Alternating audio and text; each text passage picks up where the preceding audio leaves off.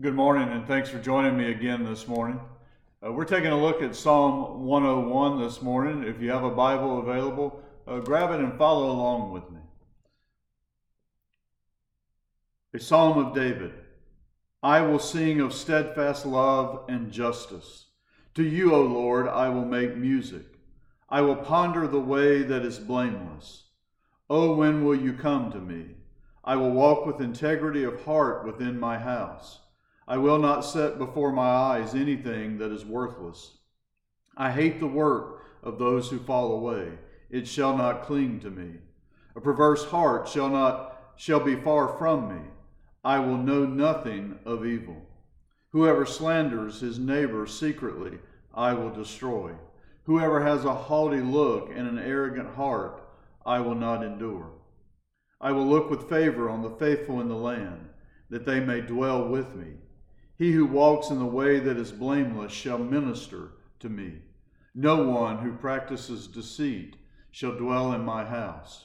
No one who utters lies shall continue before my eyes. Morning by morning I will destroy all the wicked in the land, cutting off all the evildoers from the city of the Lord. Well, Psalm 101 is a psalm of David, and this is certainly an appropriate psalm for the king of Israel to write. In the psalm, David is putting before us the standards by which he desires to run his kingdom. He desires that his kingdom be one of steadfast love and justice and blamelessness. He wants to walk with integrity. He wants his focus on things that are worthwhile. He doesn't want people to slander, and he doesn't want there to be a great pride and arrogance in his kingdom. Instead, he desires that his people be faithful and not practice deceit or lies. Now, many of us know David was not perfect. Sadly, he'll always be remembered for his adulterous relationship with Bathsheba and the murder of Bathsheba's husband, Uriah.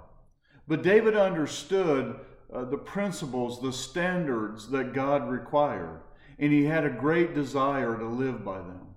Like us, he could not completely fulfill God's high standards. Like us, David was a sinner. But David tried to honor God in the way he ran his kingdom. And apparently David did fairly well because God referred to him as a man after God's own heart. And despite David's failures, and despite our inability to perfectly keep God's word and his standards, like the ones listed in Psalm 101, are still the goal. They're still the principles by which we should run our governments, our businesses, our schools, and our homes, our churches as well. The first thing David desires for his kingdom is steadfast love and justice. Steadfast love is the Hebrew word chesed, which can also be translated kindness or mercy.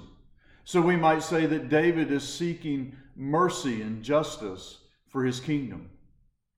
Every society, every kingdom must have justice. There must be regulations and punishment when those regulations are broken. But David also desires mercy. God has given him mercy, so where appropriate, David wants to extend mercy. Ultimately, even punishment is administered with the hope of restoring the sinner. Next, David seeks after being blameless and walking with integrity of heart. Again, David's fully aware that he's not perfect, but he's also unwilling to make excuses for himself to quote, justify his sin. David didn't always walk in the right way, but we can say this about David: he acknowledged his sin and took responsibility for it rather than blaming someone else or seeking loopholes or ambiguity in the law. We can learn a lot about from David about accepting responsibilities and the consequences of our actions. Well, David then in verses 3-8 declares that in his kingdom, he's going to work against that which is evil. It's as if he's declared war against evil. For as he says in verse 8, I will destroy the wicked and cut them off from the city of the Lord, that is, from Jerusalem. He's against those who fall away, verse 3. But he's going to look with favor on the faithful, verse 6. He's going to hold the people to God's standards. David's also going to stand against perverse hearts in verse 4. A perverse heart speaks of one who turns against what he or she knows is good. They know what they ought to do, but they turn against it anyway. David also will not tolerate slander, verse 5.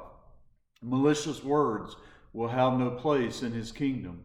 In fact, he'll destroy those who slander others. Not only will David not tolerate slander, but verse 7 says he will not tolerate deceit nor any lie. Those who practice deceit will not dwell in his house. They will not be a part of his administration. David is also going to stand against the haughty and the arrogant in verse 5. And the haughty or proud and arrogant in Scripture are ultimately those who think they do not need God, that they are perfectly fine on their own. Well, I'm not sure how this psalm strikes you this morning. And I know David wasn't perfect in his keeping of these standards. But you know what? Our world would surely be much better if we would all strive for God's standards. And these aren't just standards for governments and other institutions. They're standards for all of us.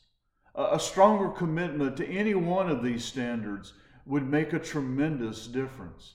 I mean, just think how many lives are ruined, destroyed by slander and lies alone.